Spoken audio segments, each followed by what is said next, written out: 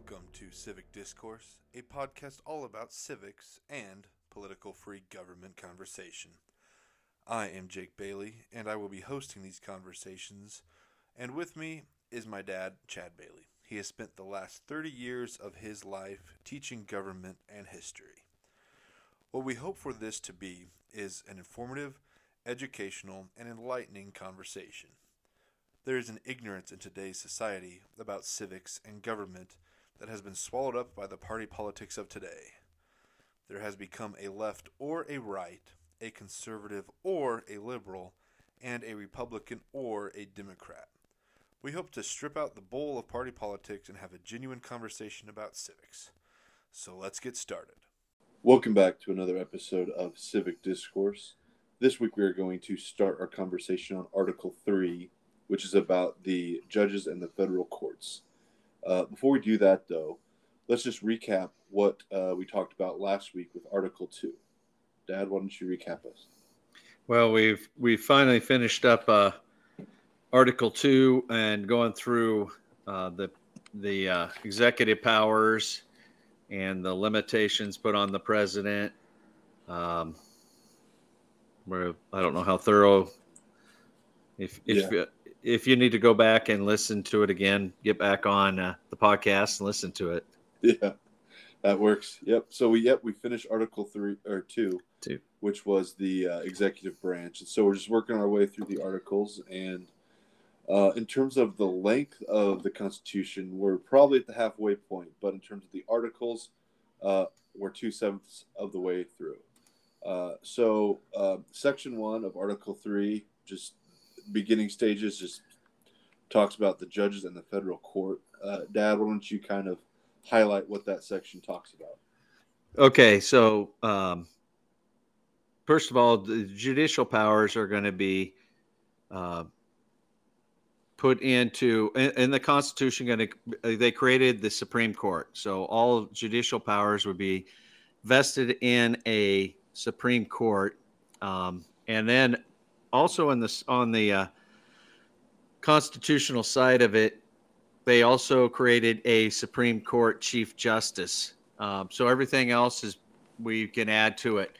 The inferior courts were created by Congress, and those are outlined in the district courts, the Court of Appeals, so on and so forth. And the Supreme Court justices have what we call a lifetime term. Actually, most federal judges are appointed to where you could argue that to almost a lifetime term, but it's not written in the Constitution. They are they do seem to stay there until retirement and or being deceased. Mm-hmm. So there has been one instance of a district judge resigning his seat on the bench to become the Attorney General, which is the current Attorney General. Yeah. I'm blanking on it. He was the Obama's nominee for taking Kennedy's spot. Merrick Garland. Yes. Yep. There we go. So, well, and just as a side note, while we're talking about Supreme Court, there's a lot of justices we could talk about, but one that I find very interesting was President Taft served one term as president, and then he gets appointed as Chief Justice of the Supreme Court. Yeah, well, and we'll actually be talking about him a little bit later in this episode. Yep. Something he did during his time as Chief Justice. Judges maintain their office until retirement or death. They also, it talks about compensation. Doesn't say exactly what, but says they will be compensated. The compensation is pretty close to congressional pay. It's just right below congressional pay, which is about $174,000 a year. Kind of like the retired teacher pay is about the same thing. Yeah, it honestly probably should be more now because the court seems to be doing more than the legislative does. But that's another conversation for a different time. just had a major decision last night, and that's what you're talking about, I'm sure. Yeah, I'm just talking in general. Just It general, just seems like Congress is always taking Oh, yeah. forever to do something, or Yeah, I just think- not doing something. I think Supreme Congress Court's is- always doing something. Congress is still on recess, whatever that means anymore. Yeah, I'd like to know what the session is supposed to be like. Yeah, and the Supreme Court, the justices are supposed to be in their yearly recess right now. Well, Right. I guess it is September, so they're they're off of it, but yeah, and which brings us to, this isn't in the Constitution, but this is information. The Supreme Court currently hears arguments on the first Mondays, Wednesdays, and Fridays of the first 2 weeks of each month, beginning on the first Monday of the month. So this October, the first Friday, or the October 1st, is a Friday. However, they don't start on a Friday; they start on a Monday. Monday, yeah. So it's the first Monday, and then the Wednesday, Friday, Monday, Wednesday, Friday after that. As long as those days don't intersect with a federal holiday, which the second Monday of October obviously always will. And the October 2021-22 term will begin October 4th. Yeah. And it'll be hearing, I believe it's two. It'll be hearing two arguments that day: Mississippi versus Tennessee and Wooden versus United States. Yeah. Both are a little boring, but they both highlight actually the jurisdiction of the Supreme Court, and we will get in this next section here a little bit. So let's go to section. Why don't you start us off by talking about that? Okay, so do you want me to go through before we go through that the laydown of the level of courts? Oh, yes. Yep. Yeah. I jumped that. Yeah. That ultimately not ultimately, but the Supreme Court being the highest court in the land. The next level down is U.S. Court of Appeals, which the Court of Appeals are going to hear, obviously, appeals from the district courts and then reviews from the Supreme Court. And there are 13 Court of Appeals, 12 regional Court of Appeals, and then, of course, the Court of Appeals for the Federal Circuit. And then there are 94 district courts, and then there are what we call special courts, which would include bankruptcy court, Court of International Trade, and Court of Federal Claims, which basically hearing lawsuits against the United States. Yeah. And I think you're going to see a system. It seemingly gets behind further and further behind. There are no limitations other than statutes of limitations on the appeal process, but man, we're hearing case after case, and well, I don't get it too far ahead of myself on Supreme Court cases setting precedents, but now some of those are being challenged as we speak. So we'll go to section 2 here, the court's authority. So all cases, laws, and treaties that arise under the Constitution is the Supreme Court's authority, or the court's authority. And any conflict between the United States and citizens of the United States and any state and the country, or state and state, if that makes sense, is jurisdiction. Yeah. The state versus state goes right to the Supreme Court. The best example I give you is the one that I repeatedly talked about for all 31 years of my teaching career: Kansas versus Nebraska over Republican River Basin. And that's going to not come up again every year. I don't think we're going to have a problem this year with the amount of, even though there have been some drought areas, but what it boils down to are the lawsuits coming about because of not criminal, but civil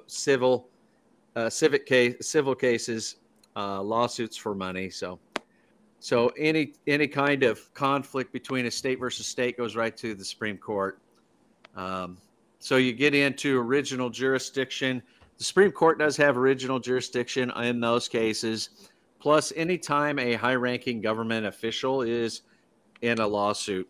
And we'll talk about some of those later on. 2000, Gore versus Bush, or Bush versus Gore, I'm sorry. And then a number of cases. But the big one coming down that I always say that started it all off actually in 1803 was Marbury versus Madison, which we'll talk about here in a minute. Yeah, and just an example of the original jurisdiction. The first case the Supreme Court will hear is actually a state versus state. It's Mississippi versus Tennessee, and of course it involves groundwater, which always usually does. And so, yep, that's they'll hit the original jurisdiction point right away this term. So the question I always get is, if it starts out in the Supreme Court, can it be appealed? And I'm like, who do you appeal it to? You can't send it down for a review because it originated in the Supreme Court. So those 9 justices, if they make a decision, they can also just load it onto the docket for later. But like you said, they've agreed to hear the case, so there's going to be a decision of some kind. Yep. And then this is not specific to the Supreme Court itself, but this is a overarching federal court. The last point is a trial by jury. Other than impeachment, which we talked about in the first 2 articles, all crimes shall be by jury and held in the state in which the crimes were committed. I can't think of any specific time that has been changed due to the known, the popularity of the issue. I think of, the Ted Bundy cases. He had murder spanning 4 states, but was only tried in Florida. So it's one of those things where, they got to talk about it. But even with his, serial, murders, it was still held in the state which felt like they had the best argument and maybe the most lethal penalty. And even with as many people that knew about Ted Bundy at the time, though I was not alive for this, this is what I understand of the situation. They still had to have it within the state of Florida. Yeah, and it's interesting. That's a great example. You don't hear that much on federal cases, but on some state cases, you can hear, well, this person was wanted in, arrested in Nebraska, was wanted in Missouri or wherever. And you think, okay, they're going to go to the crime. They're going to go to the location where the crime originates. Not always. They're going to go, I can think of the Ann Sluty kidnapping in Kearney, Nebraska, where that guy was wanted in 5 states, and Omaha, Nebraska got the trial. And I won't repeat what the accused told the judge, because I think he was trying to go with an insanity plea and lost dearly. I think he got 3 consecutive 99-year terms for his crimes. So yeah, wonder if he'll get out. Yeah, he'd probably get on good behavior, like Sirhan. So yeah. Well, I mean, that's just kind of opening the can of worms to dealing with, judicial justice reform and whatnot. Overpopulation of prisons. Anyway, that's a whole different thing. So, as you teased earlier, Marbury versus Madison. This is, I mean, it's hard to argue there's a more important Supreme Court case, just because of what it did, A, for the Supreme Court, and B, for our understanding of how the judicial branch works. There's a lot of other, very important cases that we'll see later on, but this is definitely the first of and the greatest. So, Dad, why don't you give us the backstory? Yeah, this is where John Marshall goes to town here. So, obviously, this is the concept of judicial review, looking at cases, looking into, all right, how what happens in a transition. Jefferson, 1800 election. It goes to ballot after ballot after ballot, where Jefferson ends up finally defeating Aaron Burr, and defeats John Adams as well. But before Adams leaves office and Jefferson is sworn in, Congress passed the Judiciary Act of 1801. And that created new courts, adding judges and allowing the president, which at that time would still be John Adams, to appoint judges by constitutionality. There you have the judicial review check. One last appointment by the Adams administration was to appoint a man who had become a bitter rival to his administration, and to frustrate Jefferson, who is his bitter rival, obviously. And that act appointed 16 new circuit judges and 42 new justices of the peace. And the appointings were approved by the Senate, but not valid until the commission had been delivered by the Secretary of State. And there you have Madison, who happens to be James Madison, Secretary of State. Well, the plaintiff, Marbury, was appointed as a justice in Washington, D.C., but never received his commission. So Marbury petitioned the Supreme Court to hear his case that he was not delivered his commission by then Secretary of State James Madison. Yep. And that opened up a lot of can of worms. So yeah, well, he's essentially what he did was he sued James Madison, and there were 3 questions that were posed to the court in this case. Essentially, so when the Supreme Court grants cert, or a case comes to their desk, there's always a question that they're looking at, or multiple, and it's always constitutional related.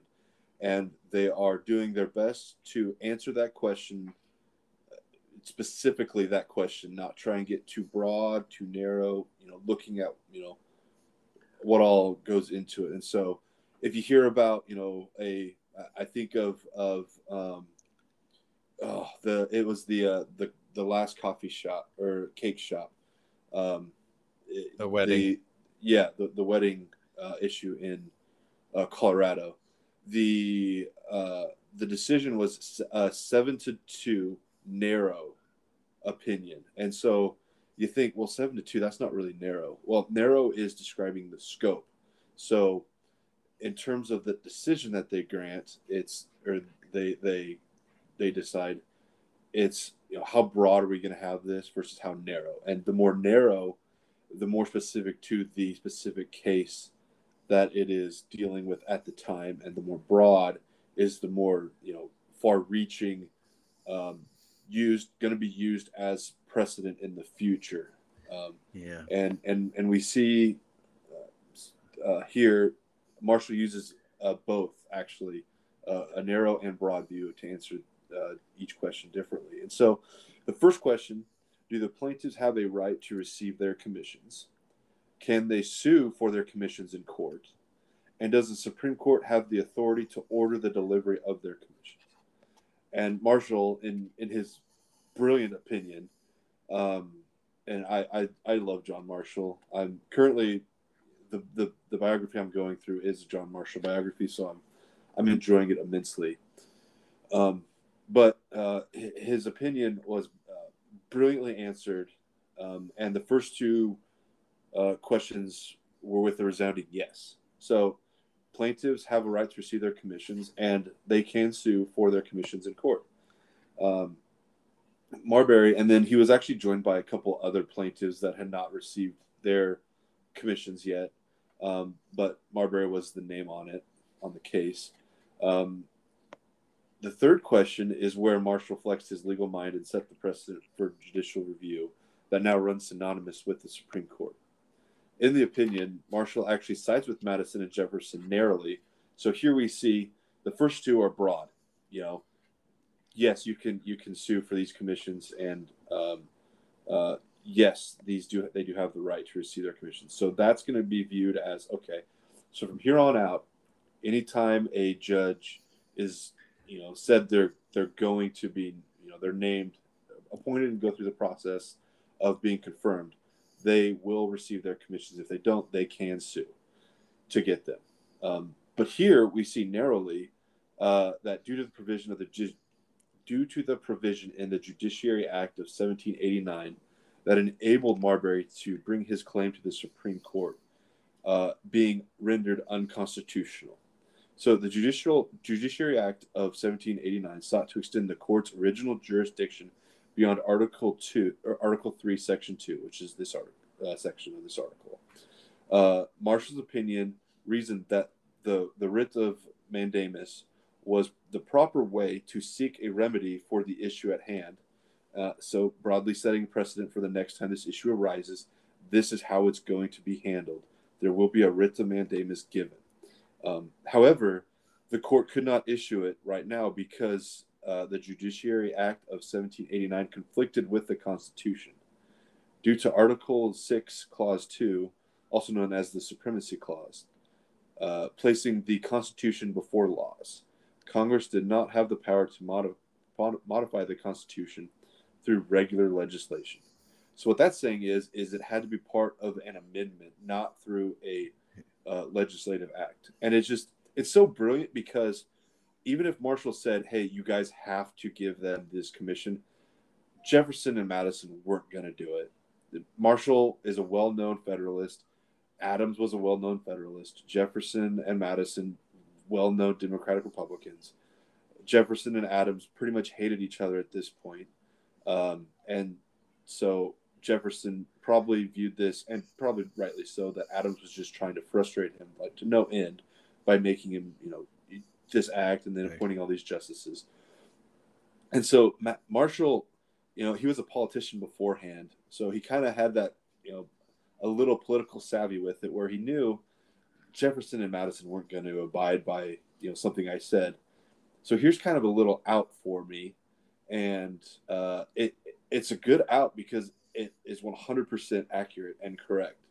And it's just, he flexes his legal brain to no end in this one, and it's impressive. Yeah, that's Marshall. That's Marshall in a nutshell. We have great minds and intelligent people serving today, but they don't handle things like John Marshall did. Of course, the world has changed so much. Had there been social media back in the day, then Marshall would have been blasted left and right, because, I don't know if he'd been blasted because most people weren't educated enough to understand what he was saying. So what eventually comes out of this is you will actually see amendments passed later on to, just to kind of smooth this over. Like you mentioned, 14th Amendment in 1868 after the Civil War. And then that's where the courts can apply all the Bill of Rights to the states, as well as the national government being required for the Bill of Rights. So all the states have to adhere to the Bill of Rights, which are your first 10 amendments, which we will probably cover later on, as well as being applied by the federal government. And you'll find out that a lot of states, even in 2020, 2021, struggle with applying those provisions and protecting our rights to have protection from legalities and pieces of legislation not going through the proper step-by-step procedure, the due process. Yeah, and I think something we'll see more is state legislations trying to get through bills that side with their political philosophy or their political stance on an issue, and ignore the thing that they're arguing for that the other side, wants. And there's a lot of instances of this, but just think about, this whole mask mandate thing has been crazy already. But you've got, Florida, everyone has been saying for a year and a half, let's let the local governments decide. We don't need a federal mask mandate. Let the local people decide. So that's what they're doing in Florida, and 2 school districts have mandated masks. Well, because a Republican is a governor there, and he doesn't like mask mandates and doesn't believe they should exist, he decided to make a executive order saying that I'm going to do this if you don't take them away, basically disciplining them. And it's like you literally just spent 16 months arguing for the local decision makers to make the decisions, and now you're going to flip that on its head because you disagree with it's just it's the hypocrisy on both sides. And this is why we want to do this. We want to take away the political. It's politics. And there's a right or left. There's almost no gray area now, which for someone like me who exists in that very moderate, I wish I could be an independent, but in Nebraska, the primaries and the independents, there's no say for it. So your ballot is very short. Yeah, and so you got to be a part of a party, and so, it's being a Republican with no real landing area right now, or a Democrat with no real landing area right now. If you're in the more moderate, middle of the pack, centrist is what I call it, but it's just hard. Anyway, that was something we didn't necessarily want to go down, but it just kind of happened. So the next thing that pops up, the Judiciary Act of 1925, which is also known as the Judges Bill because it was written by a group of judges commissioned by Supreme Court Justice William Taft, as you mentioned in the beginning part of this this episode. It's also known as the Certiorari Act, and that's a hard thing to say. But essentially, certiorari means a writ or order by which a higher court reviews a decision of a lower court. So here's where we kind of see the modern Supreme Court come into being.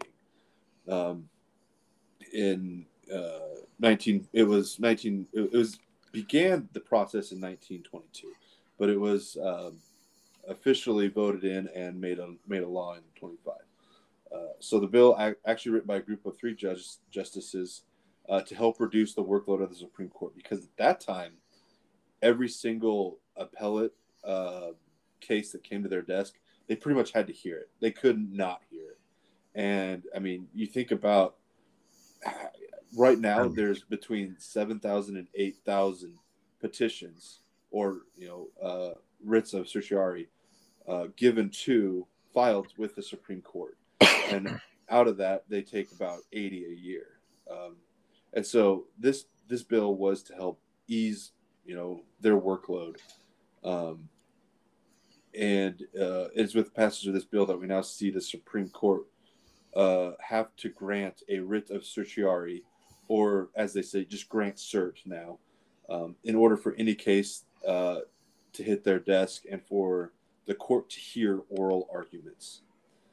Prior to this, like I said, the Supreme Court had virtually every appeals case that would come across their desk. Now, the petitioner must file that writ and then wait until the justices decide if they will take the case or not. And it takes at least 4 justices to agree to grant a specific case. So essentially what they do is they form this cert pool, and the judges basically will have their clerks go through the pool of the district that they oversee. And they'll go through and they'll kind of write, this is what it's about. These are the arguments. This is the question posed.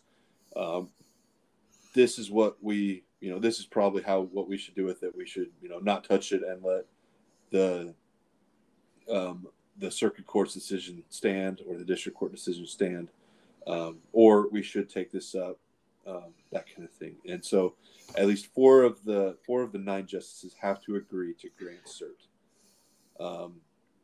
And the problem that has started to arise in recent terms is the decreasing amount of cases the court is hearing.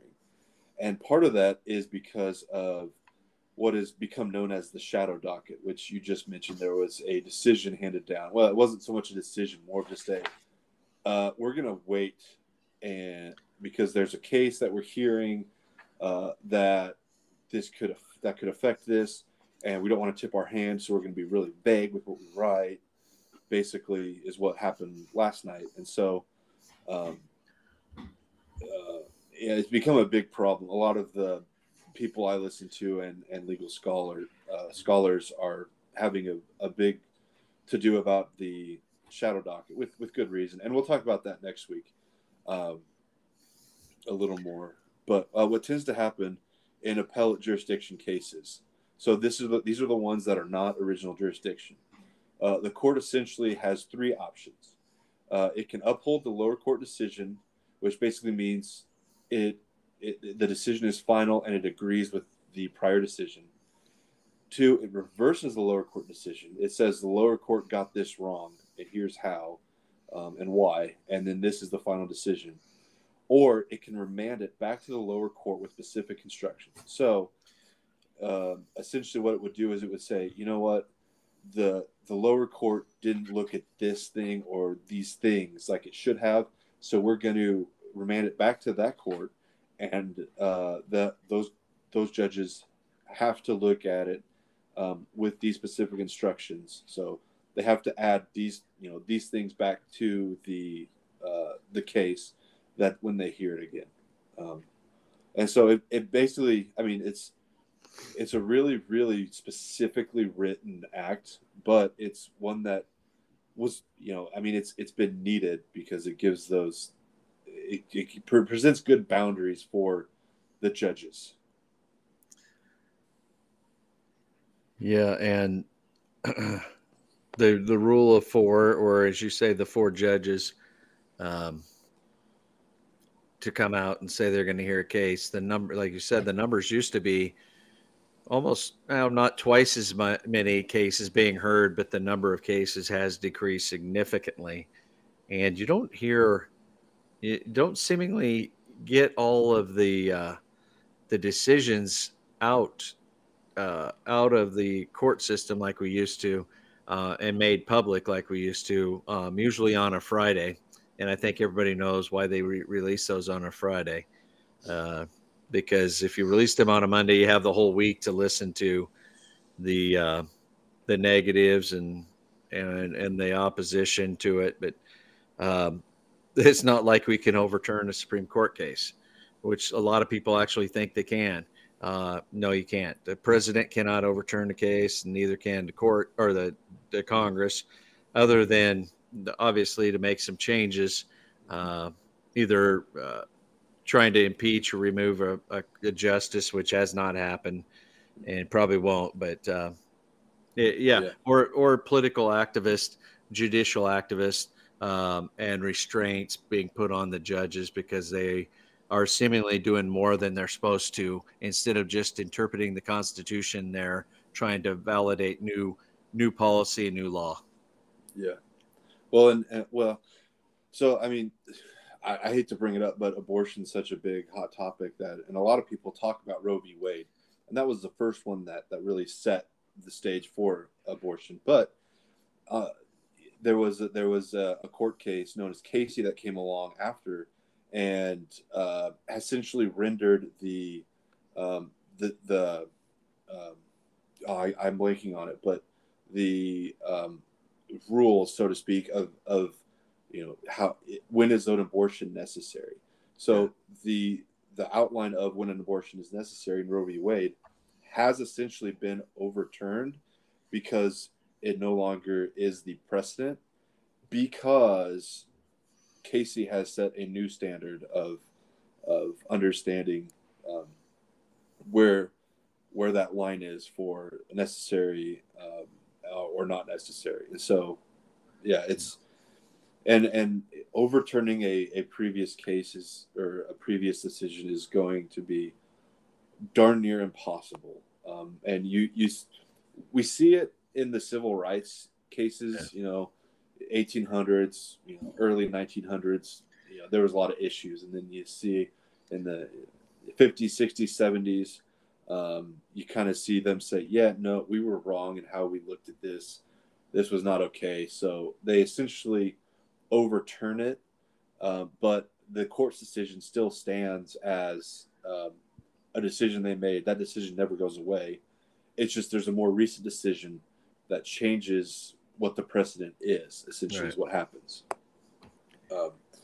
Yeah, so the last section, section 3, Dad, why don't you close this out?